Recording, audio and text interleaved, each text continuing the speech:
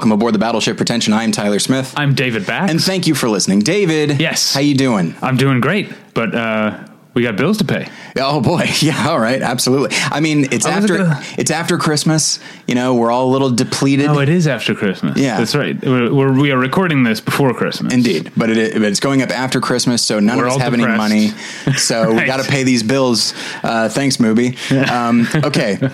And speaking of Mubi, this episode is brought to you by Mubi, a curated online cinema that brings its members a hand-picked selection of the best independent, international, and classic films.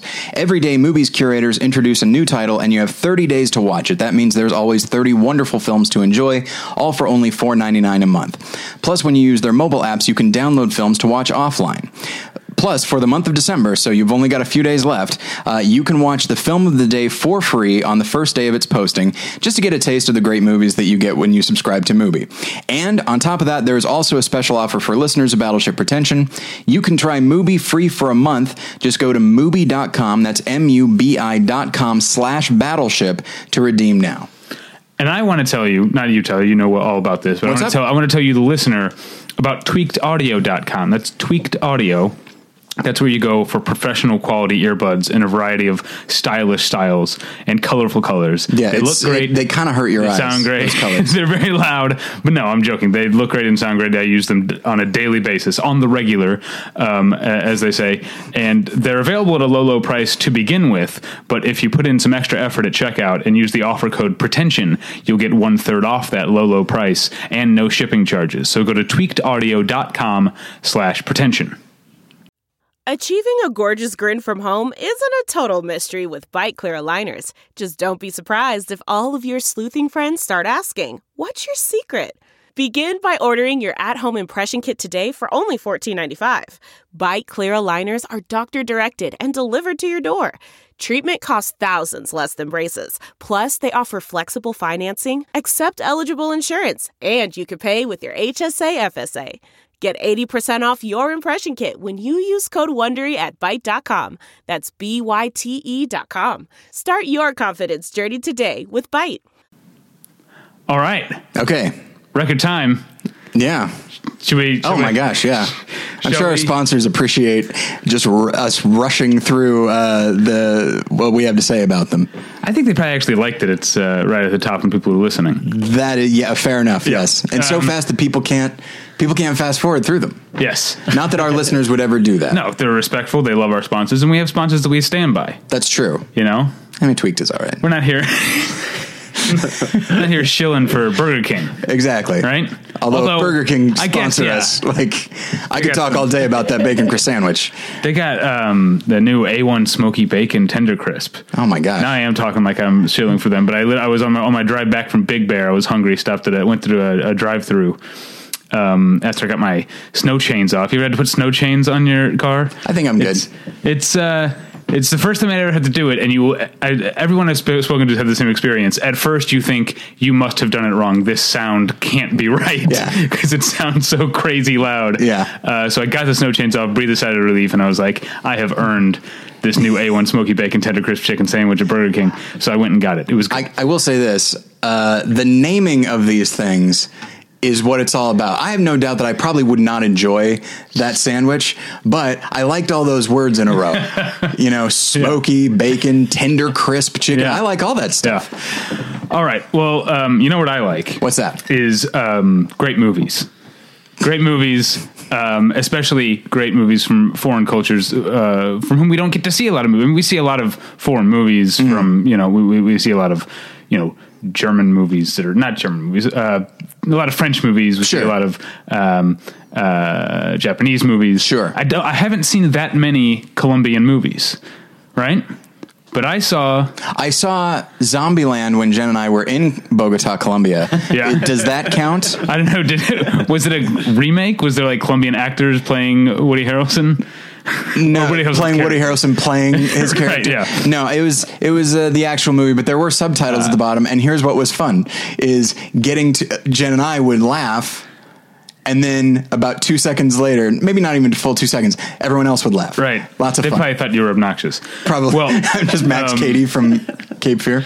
At AFI Fest this year, I saw a movie. Now, those who have heard our Movie Journal episode or our AFI Fest episode have almost certainly heard me talk about this movie, because I said it would be one of my one of the movies this year that, if need be, I would be evangelical about, because it's a great movie, and it's challenging, and it's strange, and it's called Embrace of the Serpent. Now it's looking like I'm not going to have to be. I will still shout from the rooftops about how great it is, but I'm not going to have to be the lone voice, because the movie is getting a lot of good press, and as we will talk about shortly, has been shortlisted for foreign language Academy Award nomination, which I have to assume is mostly as a function of our guest today. Yes, our guest is the lone American in the movie. And I love that lone movie. American character.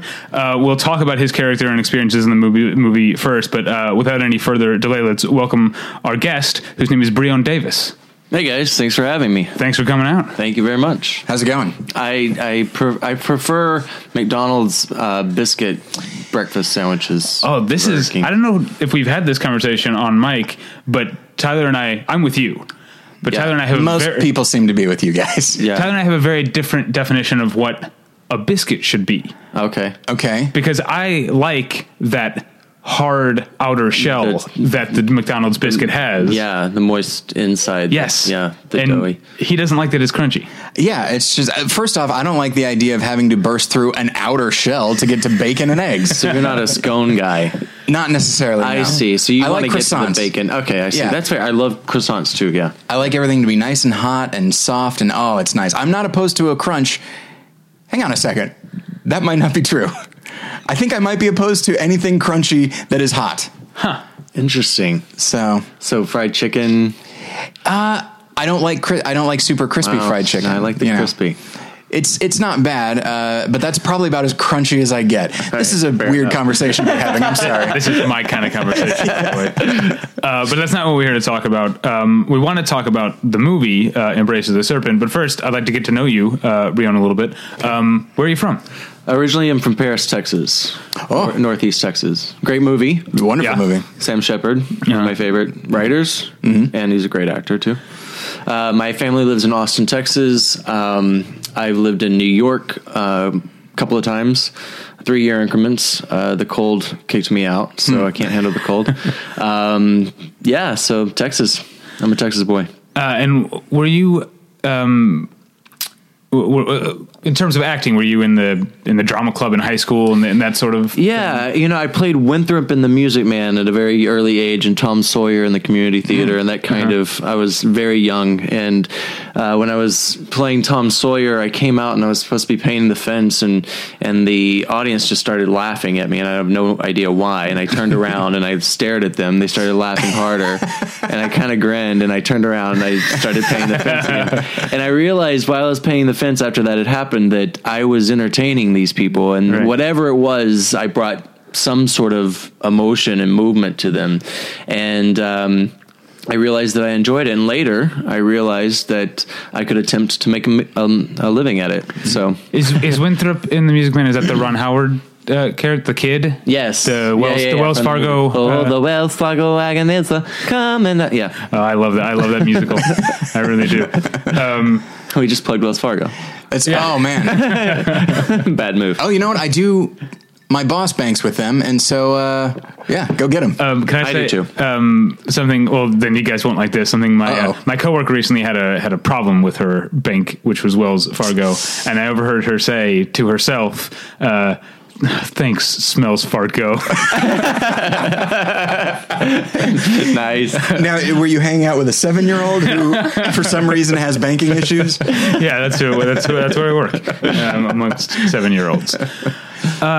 So, you mentioned you lived in New York. Did you do stage acting? Yeah, there? so I went to school in Arkansas. I went to a private Christian university, and they offered me a scholarship to do some theater there. And And then I didn't finish there because I was just chomping at the bits. So I moved to Austin, kind of grounded myself a little bit there in the film industry, and then moved off to New York very early on. And I studied at the HB Actors Studio. I studied there toward 3 years, different classes, different segments, different components of acting and entertainment. And I really got a really amazing grounding as an artist there. Edward Morehouse was my kind of mentor early on, just kind of guided me into a really great understanding of what it meant to be an actor. And then after that 3 years, I moved to Austin, really got my feet wet in the film industry, was going to move back to New York, and then 9/11 happened. And then I decided to move to LA. Never thought I would be an LA guy. I thought I was always going to be, if I was going to have a film career, it was going to be based on my work in the theater. And I moved out here and I loved it. I wrote a one-man show called A Noble Exile, and that ended up going to New York. I premiered it here, and then I got it into a festival in New York, and so I went back to New York, and I was there for 3 years, did some movies, some off-Broadway productions. I did True West by Sam Shepard, which was a blast and an incredible success. Then the cold got to me again. So I moved back to LA, based on another film that I did called Fire City, which finally just came out recently. So I've been in LA, back in LA now for 4 years. Now, you live in LA, but that doesn't necessarily mean you're an LA guy. Okay. Would you consider yourself David is an LA guy? Am I? Yeah, you love LA. You love it. You know, right. Ventura Boulevard, Victory Boulevard, Imperial Highway. We love it. Absolutely. Right? I don't know any of the lyrics except I love LA. But anyway. Oh, that song is great, by the way. Those lyrics are hilarious. Because it's, do you know the song We Love LA by Raina Newman? Yeah. Oh, no. I was thinking Sheryl Crow, but forget it. If you go to a Dodgers game, it's what plays after. But the thing about that song is that it's, like a lot of Raina Newman stuff, it's like bitterly sarcastic. Yeah. Like he's talking about how homeless people have no problems because it's LA. And the fact that when he lists his favorite streets, he lists things like Victory Boulevard and Imperial Highway, like weird things that are not like, he's not talking about the Sunset Strip. That song's hilarious. Victory sounds triumphant. It's not that triumphant of a street. Yeah. Okay, so I'm an LA guy because just like you embrace the scene and you try to like do all the stuff that is around here. True. I like to stay in my house and occasionally go to a movie or something. What would you say you are? Do you think you are? Have you embraced LA culture? Let's try that. Culture. How often do you go to Soul Cycle? Because it does have a culture. How often do I do what? Go to Soul Cycle. I feel like that's. No. I'm not that guy. Yeah, I'm not that guy. Yeah. But Soul Cycle is actually in New York as well. I think I heard a interview or review about that. It's a thing. I love LA because it gives me everything that I need. I'm an outdoors guy. I need space. I need air to breathe. I can't be around a lot of people at once. So I have a difficult time going to a Star Wars premiere. Mm-hmm. Unless I'm unless I have a publicist and they're taking me, telling me where to go. Have you been up to Big Bear? I have been to Big Bear, yes, but Lake Arrowhead primarily. I prefer Lake Arrowhead because it's just a little bit more Have quiet. You ever had to put snow chains on your Yes, car? I have had to put snow chains on my car. My brother came up. We went up to the Redwoods, and we took the whole trip up to the Redwoods and then over to Yosemite and the Dome and all that. And it's just the most beautiful. I mean, where else in the world can you go where you can go swimming in Palm Springs and literally an hour north go skiing? Like right there, right next to each other. So that's what California offers and LA offers. And if I'm stressed out, I'll go to Runyon Canyon or Fryman Canyon and be able to, it's 5 minutes away, and I get to just kind of breathe when I'm stressed out.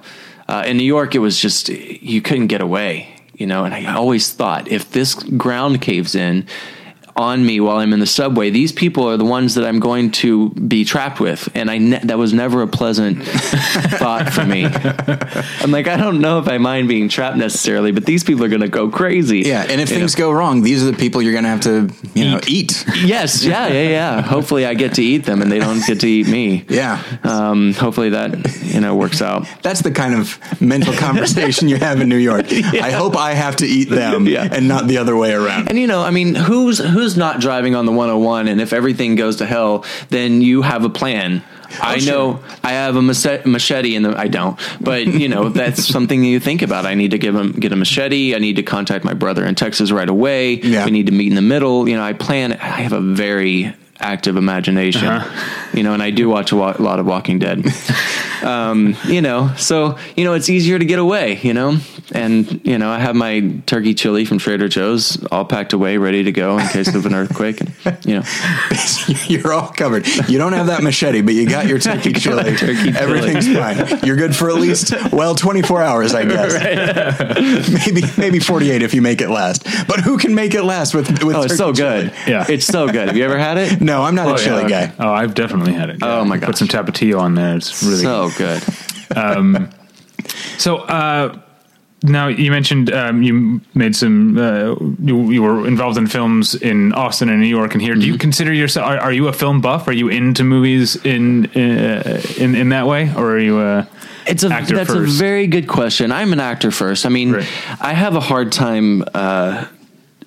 I have a friend and she is her ability to remember things is uncanny.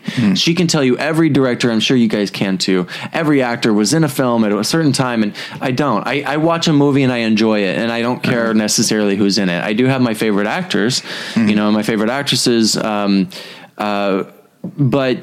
I just enjoy the film, and I think that that's a testament to the director. And it probably would behoove me to be more, not appreciative, but more knowledgeable about the director that are making great films. But I love a story, and that's every time I get a script and I'm asked, to do something, I have to either enjoy the story or enjoy the director that's asked me to do it. So in that way. Well, let me ask before we move on. Who are your favorite actors and actresses? Both. I would like to know both as influences and currently working. David, you stole my question. You said influences. Well, I have of course, and these are going to kind of be.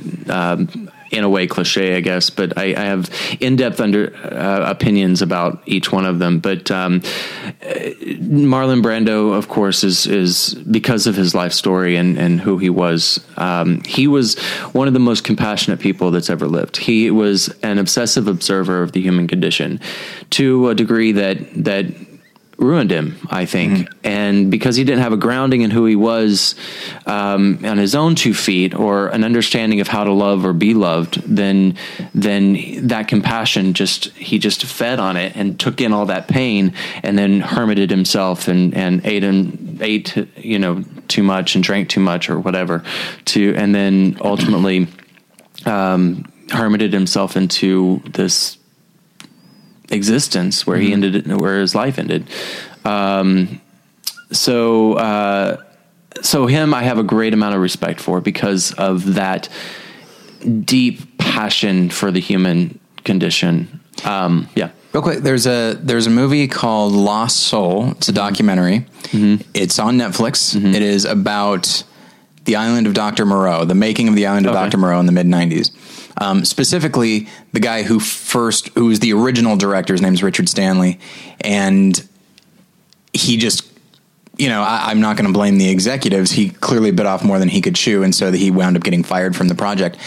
And you do get, you don't get interviews with Brando at the time or later, but you do get a sense that yes, he's kind of crazy, at best eccentric, and that he will push a director and push other actors and to the point of like madness, but he is tremendously compassionate if he likes you, and if he believes in you. And so he really fought for Richard Stanley. He wanted him to be on the project because he thought this guy understands what this project needs to be. And then when Richard Stanley was removed from the project, Brando's like, all right, I'm just going to be crazy for the rest of this time. Yeah. And I'm going to push people and I'm going to effectively push them away.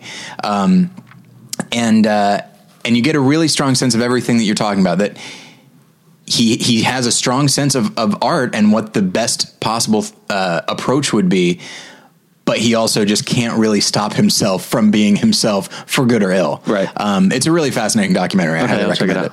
So sorry about that. We can move on. Now, would you say he's just someone you admire, or would you say he's like an influence? You know, like as an actor, you look at him and say, like, I could play those parts. Not literally, of course, but you know, I'd like to play those types of parts. No, not necessarily. Okay. You know, I in my one-man show that I wrote, there's a segment where I play 14 characters influenced by Tennessee Williams, and writers, I would say, influence me more than directors. But in that one-man show, I play the three main characters are myself, Tennessee Williams, and Valentine Xavier from Orpheus Ascending, and those three characters, and then I morph into all these other characters of Tennessee Williams in my own personal life. It's kind of a memoir influenced by them. And then I gradually go into becoming Blanche Dubois, and then that's end of Act 1, and then Stanley comes in and basically beats the Blanche out of me. Yeah.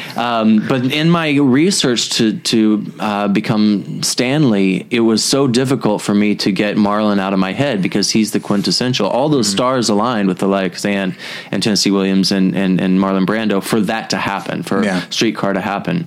But I think that, you know, my personal opinion, and I think it's true, is that inside all of us is everyone. So there's no way that I'm ever going to be able to do what Marlon Brando does, because he's not me and I'm not him. Right.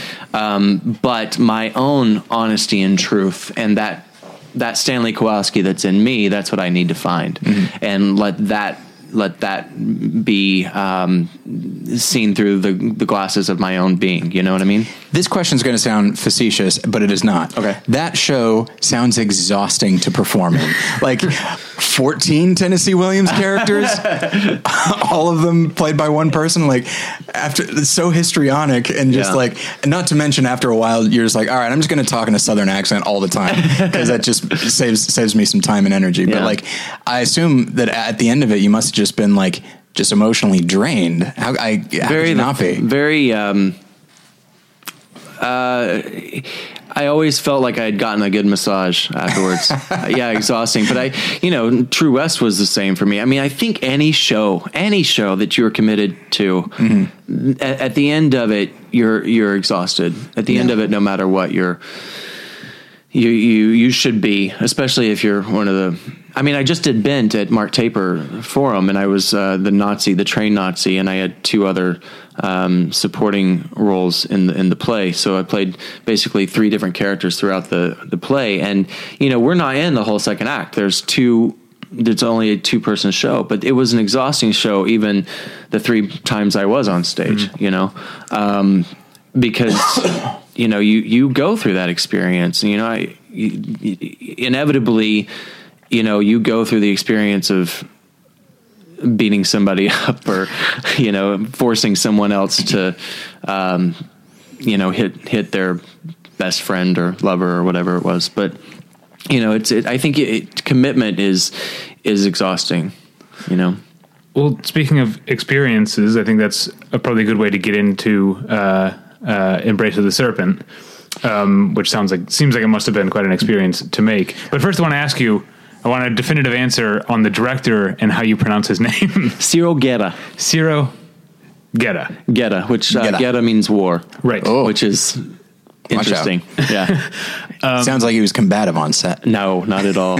So, for the listener, I'm sure most of the listeners haven't had a chance to see Embrace of the Serpent yet. Half of the hosts haven't. It does come out. We'll have a theatrical release in February.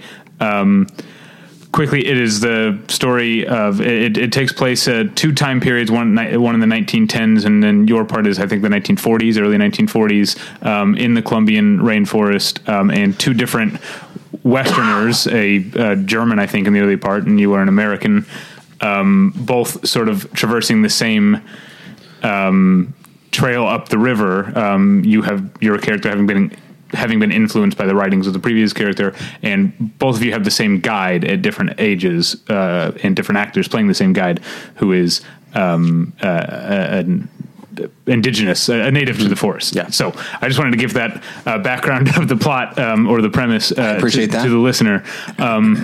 What was it like making the movie? Were you down in Colombia? I was down in Colombia and Amazon for 2 months. It was thrilling. When the way that I'll start with this, the way that I got the role was I'd done another movie called Avenged, 2 years prior to that producer connected me with the producer on Embrace the Serpent, and then I spoke with the director on Skype, and we talked back and forth. He sent me the script. I fell in love with it, and we just connected, kind of on a spiritual, in a spiritual way. And he saw my passion for the film, the script version.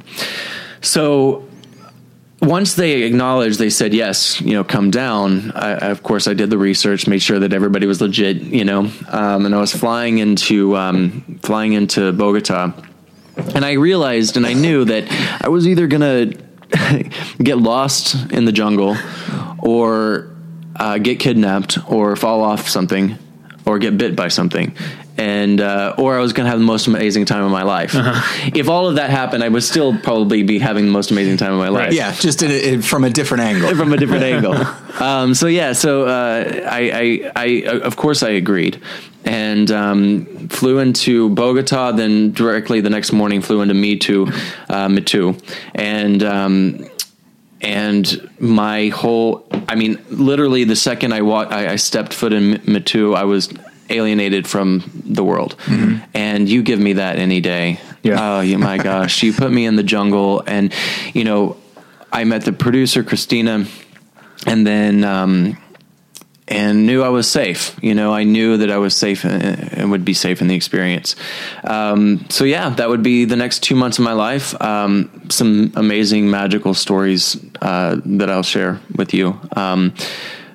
I was down there 2 weeks early. I speak 4 languages in the film, which isn't quite fair because the 4th language is English, and it's the only line in the movie that's English, which I think was kind of a mistake. And Ciro decided, he said, keep it. And so Spanish, Portuguese, but the main language is Witoto, which is an ancient indigenous language, of which my counterpart, Katamakati, played by Antonio, speaks fluently. And he's one of the last remaining survivors of his tribe, and he is one of the last remaining survivors of this language.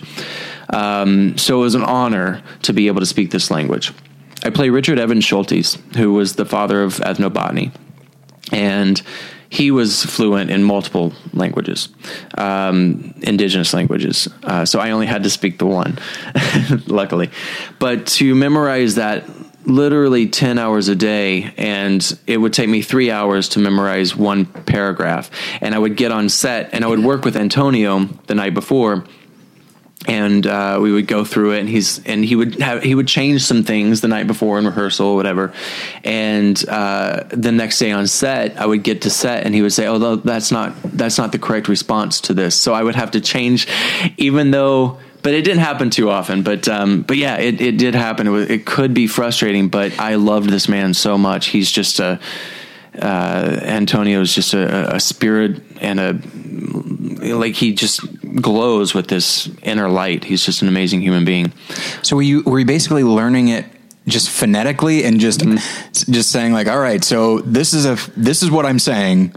This is how it's going to sound. So I guess I'm going to have to try to act this while trying to remember these syllables, essentially. Well, I had to get it so in my mouth, right, and in my system and repetition, so that I could think in English and know my objective and intention in English, and then be able to not think about what I'm saying. It was almost like speaking in tongues. Yeah. And just because I knew the script backwards and forwards, I knew where I was at all places in the script, and we would have to all change things. So I had to be prepared these are the 3 possible scenes I'm going to do today. And because we were shooting on 35 millimeter, my takes were very, very limited, like limited to 1. So 1, 2, if I was lucky to get 2 takes. So that was the most challenging, but luckily I was there 2 weeks prior to shooting, and got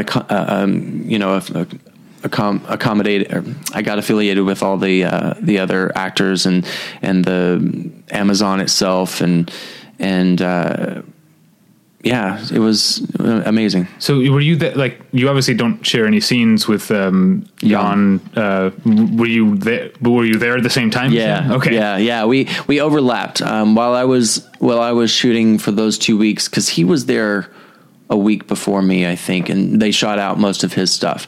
And there's one scene where we were both in the scene together, the boats, and that was the first scene that I shot.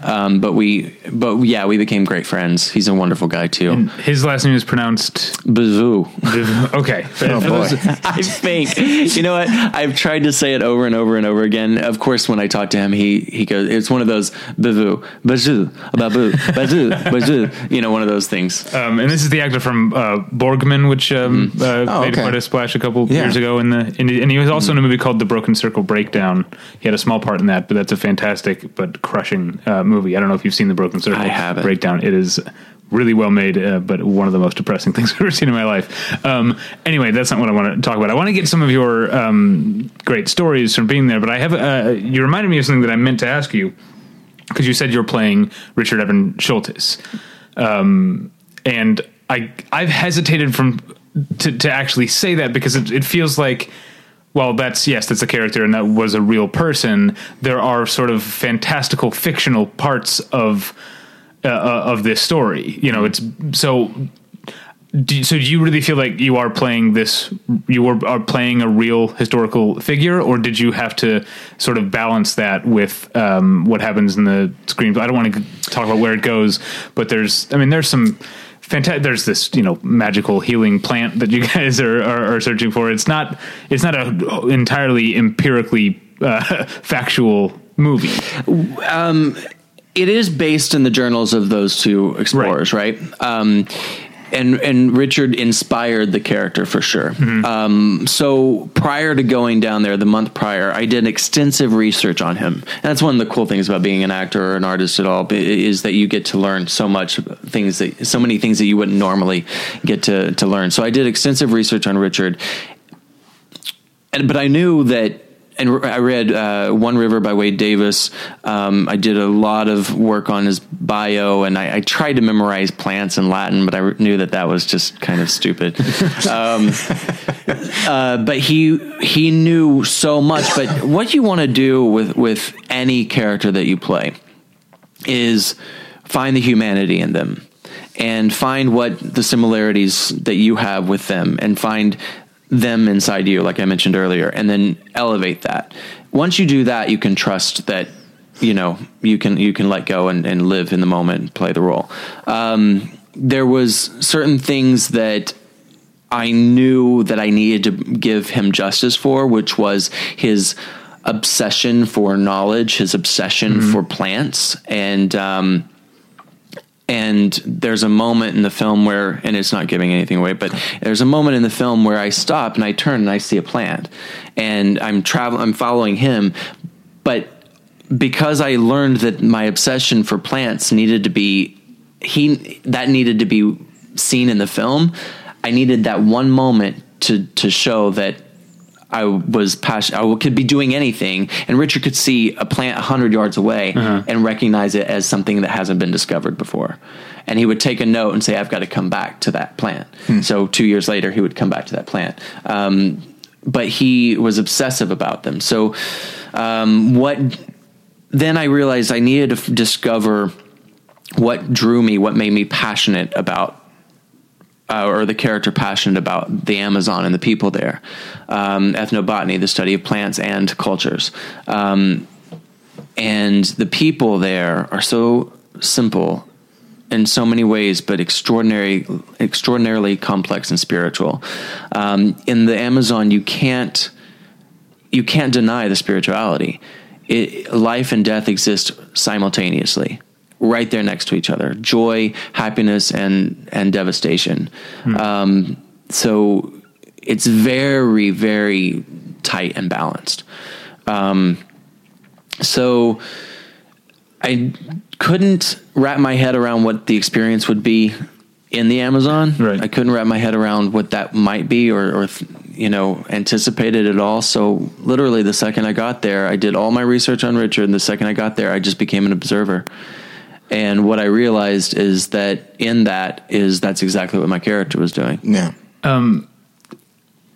I don't want to talk too much about the story of the movie itself, but if there's something in Richard the character's actions that is either part of the fictionalized or just speculative part that might reflect poorly on him, do you, as someone who's done all this research on this person, do you feel bad about that? Do you feel a responsibility to justify maybe some of his... it's not that he's a bad guy, but there are. I'm just dancing around the revelations of the, I understand what you're saying. The movie.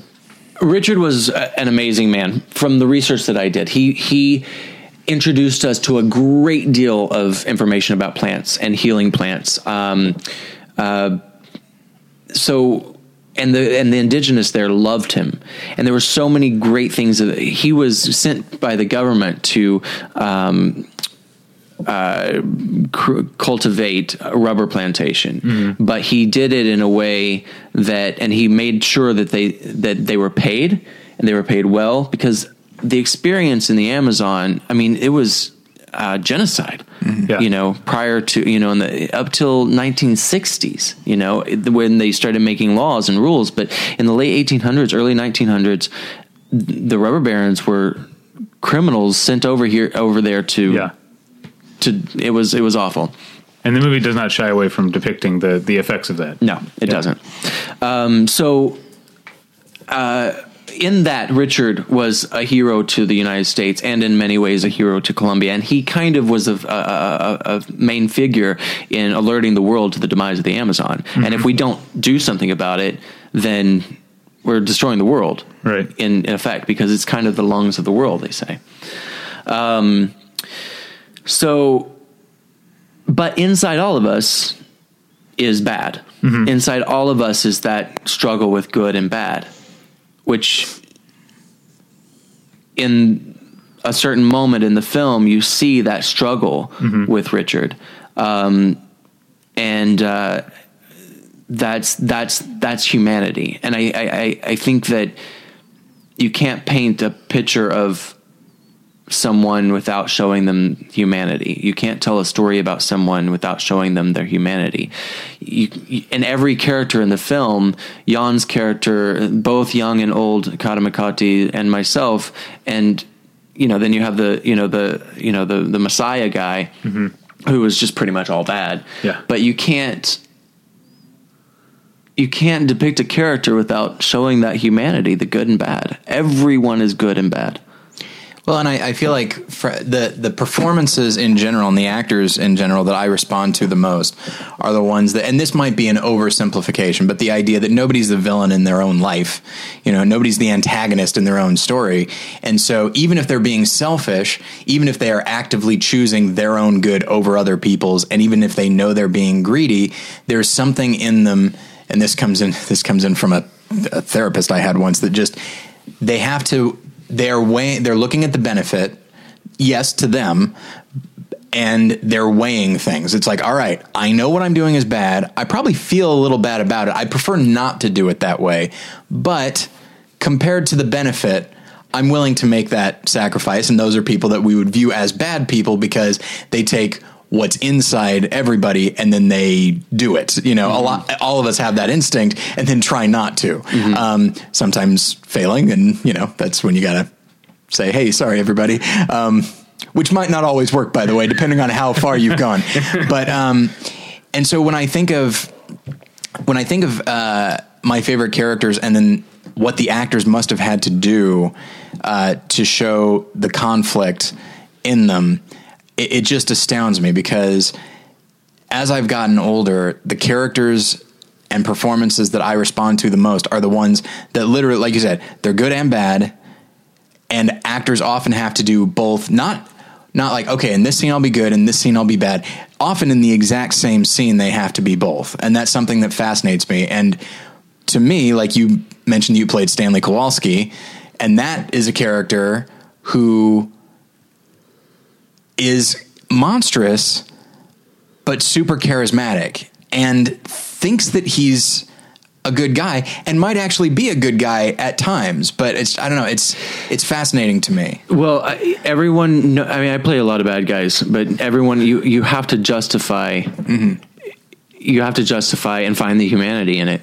You know, I played a Nazi multiple times, and once you discover the humanity and the reason why someone can justify doing what they do, then that's the answer, and that's what we can all relate to. Because whether it's a small amount or a grand amount, we all have done bad. Yeah. You know, and it's just a matter of the context and the circumstances that lead us to a situation where we're faced with a choice, and it's either this or this, and you've got to make that choice. You know, and I think that is that unfortunate part of humanity that exists. You know, the yin and the yang. And listeners know this, that to me, the absolute worst villain, by which I mean he's a wonderful character, but as far as like just the most insidious villain in all of film, is the character of Noah Cross from Chinatown, played by John Huston, who, I don't know if you've seen Chinatown. A while ago. He's done some bad things, but he still is super charming, has a grandfatherly quality to him, is really approachable. And when it comes right down to it, I love this line where he's talking to Nicholson. He's like, as I'm sure you found out, I lost my daughter a long time ago. And then Nicholson's like, well, who do you blame for that? Her? And he goes, I don't blame myself. And he's like, because Mr. Gitz, he's like, most people never have to face the fact that in the right circumstances, they're capable of anything. And that line is chilling to me because I agree with him. But he seems to be using it as justification rather than just a statement of philosophy. And it's terrifying that this guy who can seem so friendly and open is capable of such horrible things. But every sociopath on the planet, Dahmer what's his name? Donald Trump. Exactly. They're charismatic. They can charm you. I played a narcissist in another movie, and sociopaths are usually narcissists.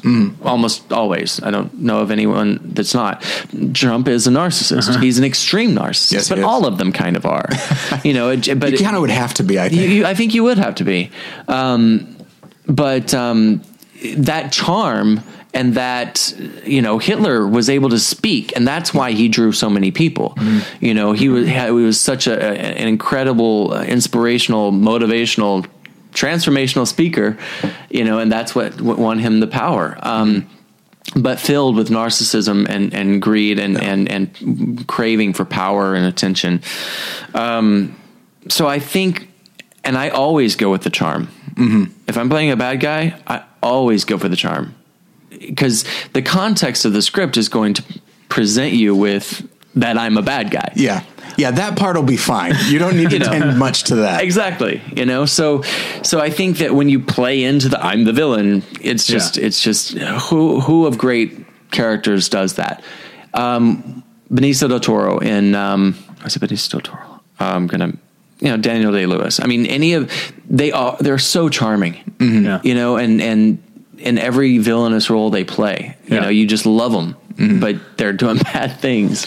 Well, Christoph Waltz, speaking of Nazis and Inglourious Bastards, is so, and also Tarantino in general writes great villains like DiCaprio in Django Unchained, who, you know, we're talking about a slave owner or, you know, multiple slave owner who pits them against each other, does horrible, barbaric things. And then, of course, the Jew hunter, as he is known. Like, these guys are monsters, capable of monstrous things, but both actors just imbue them with this thing that makes them super watchable, surprisingly entertaining, which can make a person uncomfortable, and I think it should. But also you can kind of see, even if you're not given a lot of backstory, with the Jew Hunter, I think you're not given a whole lot of backstory.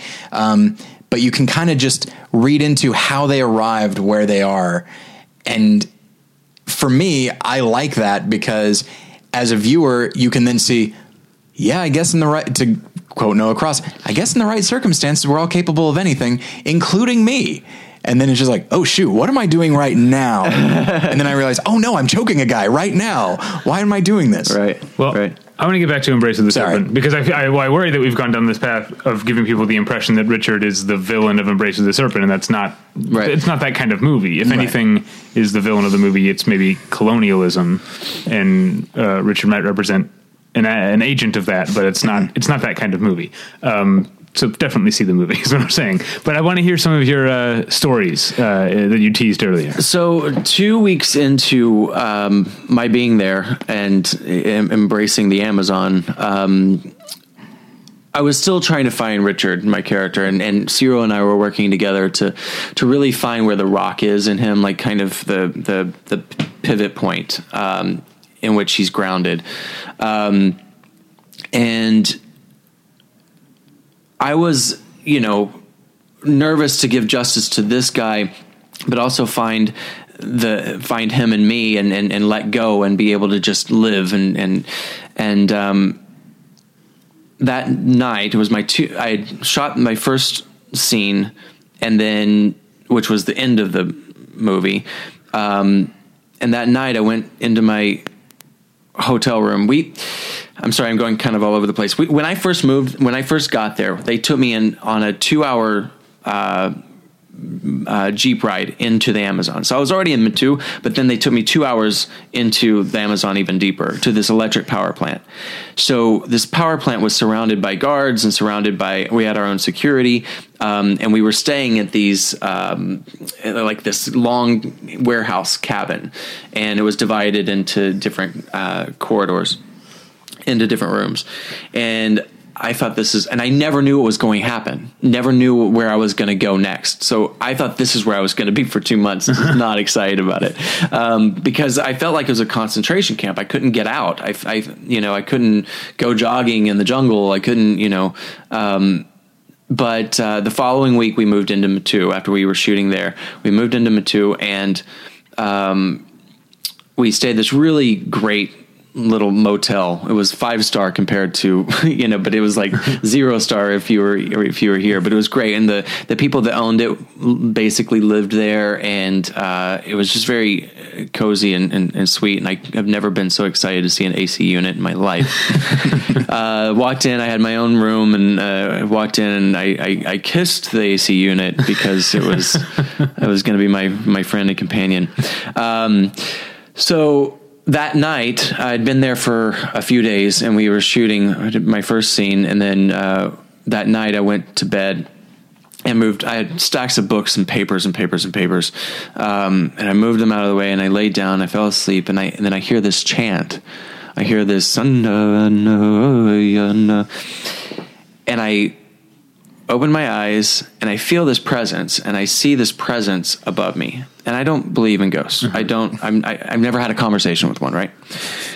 And it stops chanting, looks at me, turns its face to me, and then raises up.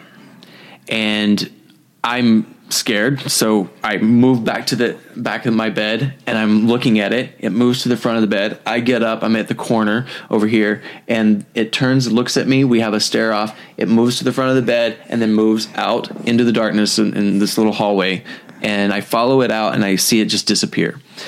Turn on all the lights. I'm looking under the bed. I'm looking, in my little closet space. I open the door. Nothing was there. But I sit on the edge of my bed, and I realize that, long story short, that I'd been blessed. I'd been welcomed into the jungle. And literally the next day on set, Ciro, we were shooting a certain scene, and there was something that happened specifically, and I hear cut, and Ciro came down and he had this grin on his face, and he said, That's him. Yeah. That's it. So whatever it was, that visited me, the source was welcoming me. And in order for us to have had permission to shoot in the Amazon, the production needed to be blessed by a shaman prior to. So this was like a month or two before we went down there to shoot. And the shaman stays up all night and he prays for 24 hours, and the Amazon grants us permission to come in. And we were safe. Nobody got hurt, nobody died. And it was pretty challenging circumstances. I mean, you're carrying a 35 millimeter camera in the depths of the Amazon, like where people just don't go. And then we had different points where the villages were, and we'd shoot inside there, and everybody was just interested and welcoming. And, so that was crazy. Wow. You hear stories about, so I remember there was this comedic documentary 6-episode series called Fishing with John that David and I are big fans of. And John Lurie, who's a musician and an actor, he was going to various places all over the world and fishing with his celebrity buddies. So it was a very strange thing. But in the commentary, he was talking about going to the Amazon, and that there's just this, at times it's beautiful, but it just feels oppressive. It just feels like I shouldn't be here. Like, as a human being, I'm not welcome here by animals, by whatever it is. Just like everything here can kill me and will if I'm not careful. Uh-huh. And he just said that, like, it was the only place that he had gone to and really felt like maybe we should go somewhere else. And then I also, in a weird aside, we had a guy named Rob Sesternino on the show who was on Survivor when they went to the Amazon, and there's tarantulas everywhere, and it's just, and even though like there's cameras all over them, there are producers all over the place, there's security all over the place, they're about as safe as they can be. And even then they just said, like, it just feels, I'm tired. I'm just tired being here because the place is so oppressive. Sounds negative. There's a density to it. Yes, there's and like I said earlier, there's that density is that life and death are existing like this. Yeah. The Vaps River that we were on didn't have any piranhas. We didn't see. I was literally going to ask. There, because of the minerals that are in that part of the river, the fish don't really exist there. There are some, but you're not getting any kind of crazy, wild, large, but they did have pink dolphins. There's dolphins, freshwater dolphins when we went to Puerto Inarita, there, and they would just come up and swim with you. And I'm in a canoe and they just come up like this. And, there was but that's, in the film, there's this one of the philosophies and the concepts, and let me just say, this film represents everything that I've ever believed in my life. It is the philosophical equivalent of my existence, which is strange that I got to be right in the film. What a happy coincidence! What a wonderful coincidence, yeah. But in the film, there's this philosophy of letting go and not trying to control the elements, letting nature work with you and letting the universe work with you. And I think that once you do that, and this crew was phenomenal. I mean, they were phenomenal. It would start to rain. We would see it coming. We'd shoot up until we couldn't shoot anymore. And the rain would come and bam, just, right on us. But we had to give in to it. So we'd move over, let it rain, let the elements, let everything have its way, and then just trust that, because literally, and Ciro would tell you, he was 2 or 3 weeks in going, this is impossible. How are we going to do this? How are we going to shoot this? How are we going to, in 7 weeks, we shot this film. Right. The film was shot out in 7 weeks. On 35 millimeter. So there's this understanding that we can only control so much. And yes, when we're presented with a choice, we have to take action. But then that might not be the right thing. So what do? Let go and let the universe kind of do its thing, and it will guide you into the right path. And I think that's what I think people, if they're trying, feel there is I can't control anything. And if you're trying to control something that you can't control, that's oppression.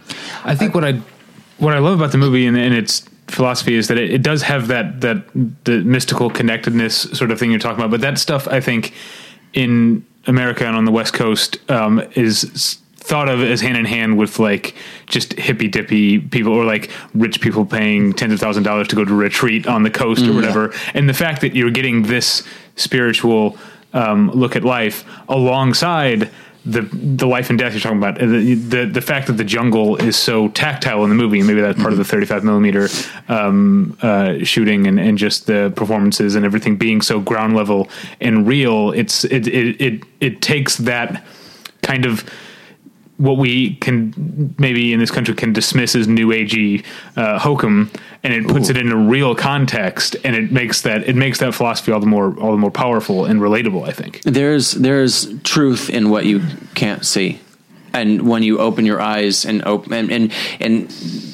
opening yourself is not just opening your eyes, but it's opening your heart. It's opening, and there's truth to that. The Native Americans knew it. The indigenous, every indigenous, any group of people that is connected to the earth gets that, understands that. And we would all do ourselves a favor if we went back to learning and experiencing that way of life. How much of the making of the film, and you mentioned the idea of like, okay, rain's coming, so we'll need to stop, but then we're going to get right back to it. This is not going to ruin the day. How much of the philosophy of the film that you're talking about, kind of this go with the flow sounds too reductive, but you know what I mean? Just letting go. How much of that informed the way the film was made, including like sticking closely to the script? Like were there changes on a regular basis because like, oh, well, I wrote where the script was written in a certain circumstance, but now that we're here, a certain scene doesn't feel right, or a character beat doesn't feel right. So you know what? We're going to go with how we're feeling now. Or because just like, okay, we got one take for everything. We can't be, we got to stick pretty close to the script. Like, I think in a lot of ways Ciro had a very clear idea of I think he was editing as he was going to, we would shoot and they would literally send the footage back as we were shooting. So, it was being edited as we were shooting.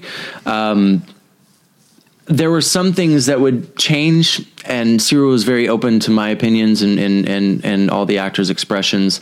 We relied a lot on Antonio in terms of, helping us understand the cultures.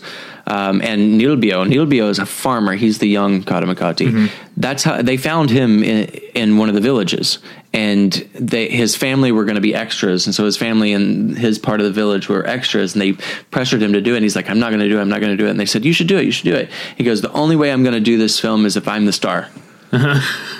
If I'm the star of the film. And there you go. He's Hollywood already. He's Hollywood already. But he was great, and Ciro's connection and I was very fortunate to get the role. He bases his decisions on feeling, and we had a connection. He had a connection with Jan and a connection with these other guys. And so he directs the same way. He surrounds himself with an extraordinarily passionate, capable crew. Claudia, who was the first AD, she's just a master of her job. The film couldn't have been done without her. The film couldn't have been done without the tireless work of the makeup and costumers. And we'd get done shooting, and I'd be back in my apartment or my hotel at 11 o'clock, and the very next morning we're shooting again at 6, and my clothes are clean and on the, waiting for me, which was amazing. Of course I'd been staying up 3 more hours to learn my lines, but without, and that letting go and that trust, and the crew was very much like that themselves. you just have to go with it.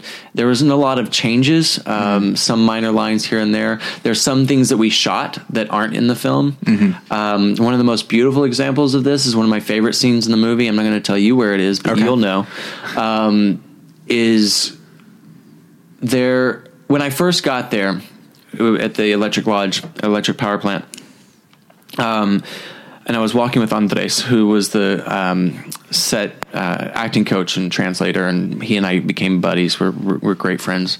And there's a moth, and the moths there are this big, and that's like half a foot long at least. Right. And it flew around, and they're beautiful.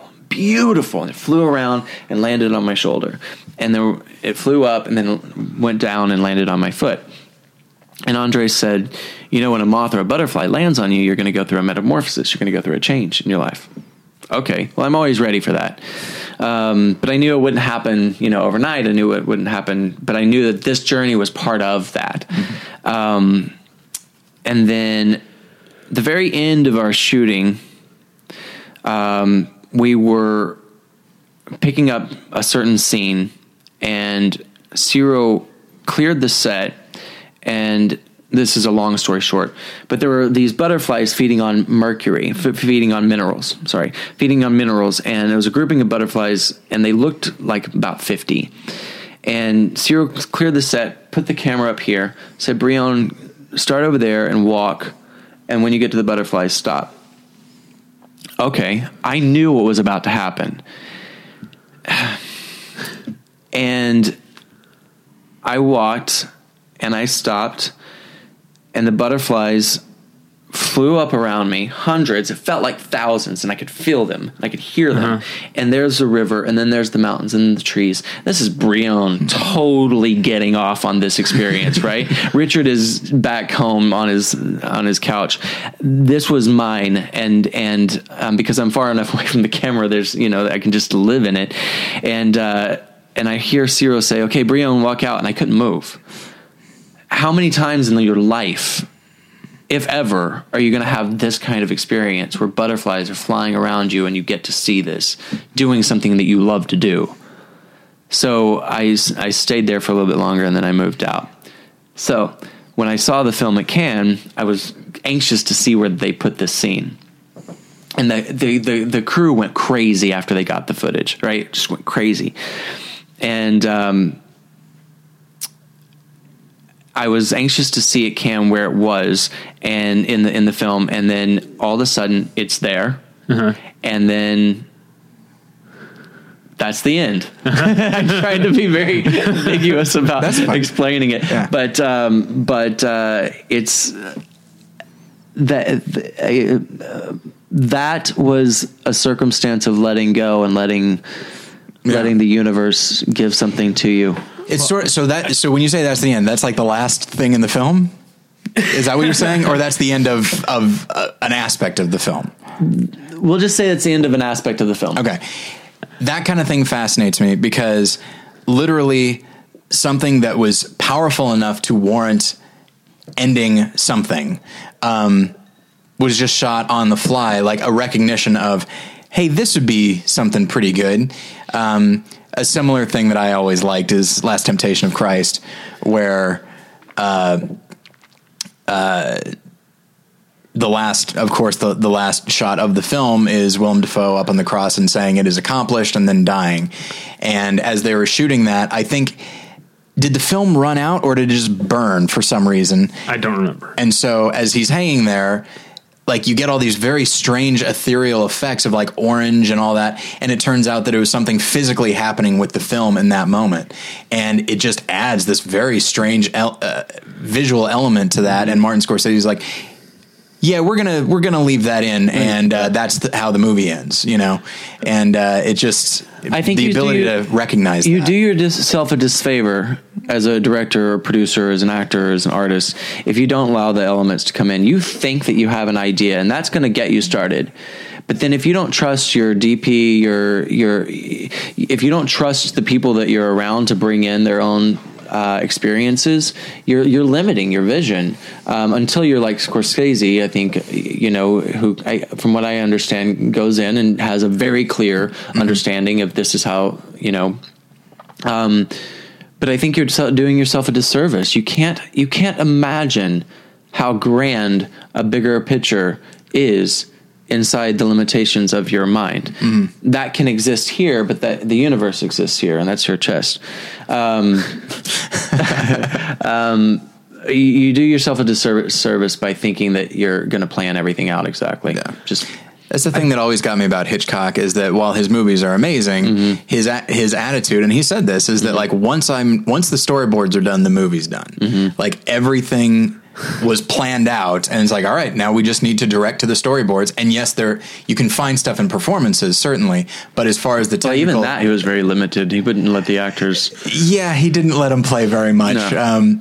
And so, while I love his movies, and just like, well, he clearly had enough of a vision during the storyboard process that he made very effective films, but they're not films that I often feel are very emotionally welcoming. They're intellectually welcoming and thematically welcoming, but emotionally they're just kind of at arm's length. As opposed to directors like Mike Leigh or even Robert Altman, just people that, or John Cassavetes, people that can be a bit more improvisational with the actors and just with the story they're telling. And Terrence Malick is a big one too. I don't know. I feel like it's not better filmmaking, and it's not even necessarily more organic filmmaking. It's just a different type of filmmaking that I very much respond to. Yeah. Well, Brian, we've gotten some great insights. Is there anything else about your experience in the Amazon making Embrace of the Serpent that you want to impart before we? If I had no idea what I was about to go on.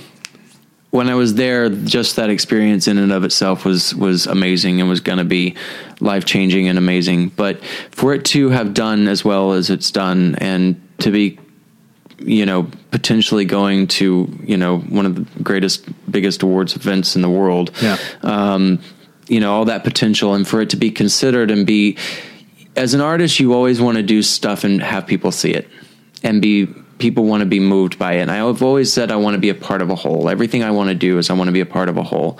And if that means that the story is about my character, if that means whatever, I just want to be a part of a whole.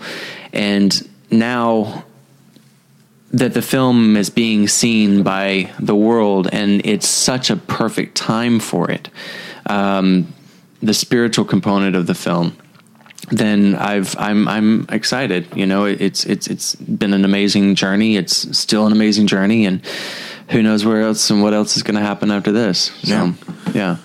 Well, thank you so much for being here and talking about this. This is fantastic. And as much as there are more things I want to talk to you about that would be too specific and geeky for people who haven't seen the movie yet, but they can see the movie in February. I think it starts its official release February 17th. Oh, great. That's in New York, and February 19th is in LA. Okay.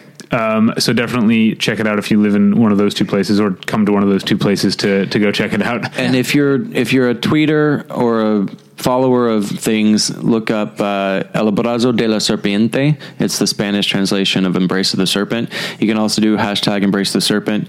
You can do Breon Davis, plug myself. Yeah, sure. Breon Davis, you can do that on Facebook. You can do that on Twitter and Instagram, and follow the movie. Yeah, I really look forward to more people being able to see it, and I hope it does. I'm excited to see it. Yes, I hope it does show up on the Oscar nominations on January 14th, I think. So try not to think about it. You can find us at battleshippretension.com. That's where you can find all of our movie reviews, including my review of Embrace of the Serpent, and all of the other podcasts in the BP fleet. You can email us at david@battleshippretension.com or tyler@battleshippretension.com. Tyler, you have a couple of the podcasts. One's about Survivor, and one's called More Than One Lesson. What's going on over there? Let's see. By the time this goes up, our Krampus episode has gone up, which is a weird thing to say about my Christian podcast. And then I think we'll be continuing our series on the best pictures, and I think the next one up is The Godfather. All right. Which is a longer episode, as I'm sure you can imagine. Nice.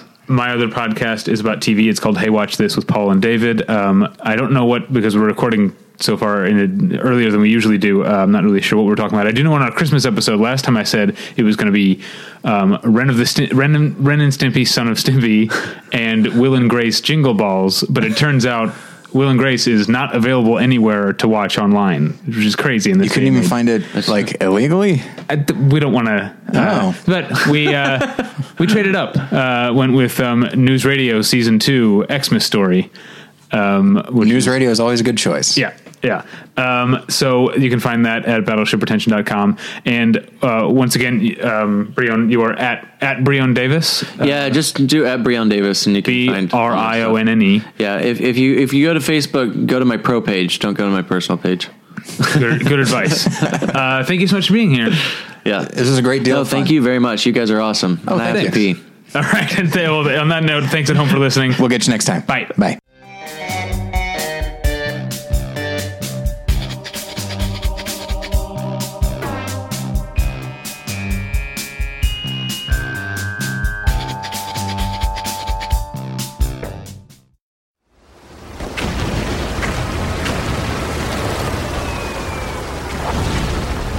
This program is a proud member of the Battleship Pretension Fleet.